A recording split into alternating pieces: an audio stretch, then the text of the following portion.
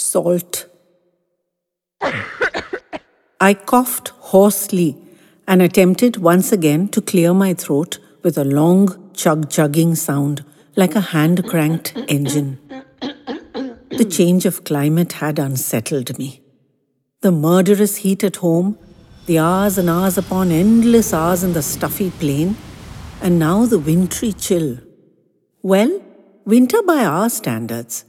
Here they called it a warm summer's day and wore shorts, and I was all bundled up to my ears, evoking odd looks wherever I went. The cough had started almost immediately.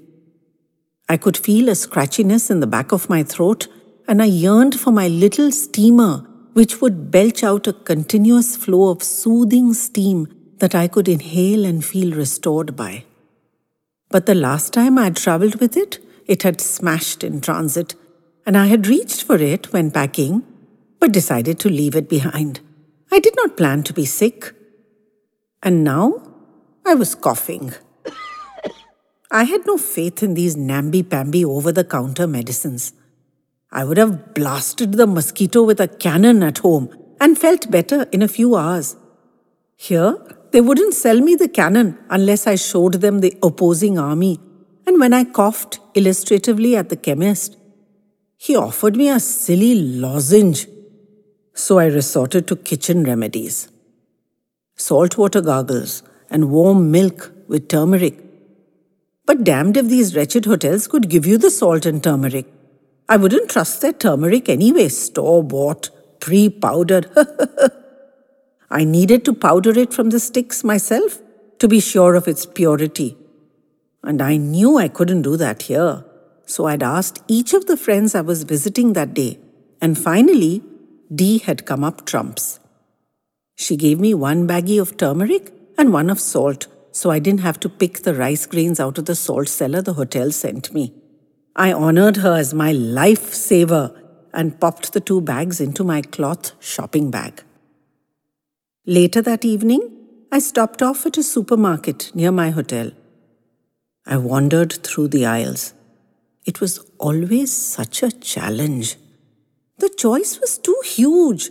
You thought you knew what you wanted till you were confronted with 156 different kinds of water. And then you felt like the village bumpkin. I had been expecting it, but expecting it didn't make it any easier. I labored painfully through the aisles looking for my 2.5 things. Not as if one could ask, where are the cheeses? Firstly, there was no one to ask. And secondly, they think I was illiterate. Couldn't I read the signs? But this shop was as big as a city block, it seemed, and I was tired after a long day. I found my small needs and bustled off gratefully to the checkout lanes and fumbled in my handbag for the unfamiliar cash. So embarrassing. Everyone uses plastic here, but I still feel safe only with actual money. The cashier studied each note as if I might have printed it myself, and I started sweating a bit in case any of them was fake or outdated. That had happened to me once. Mortifying. The packer, a young boy, reached out for my shopping bag, and I handed it over gratefully. So young. A summer job, obviously. My focus was still on the cashier as she busied herself with my money and the change, and when I looked back at him, he was giving me a strange look. Suspicious. My paltry purchases not yet bagged, and one hand clutching the mouth of the bag shut.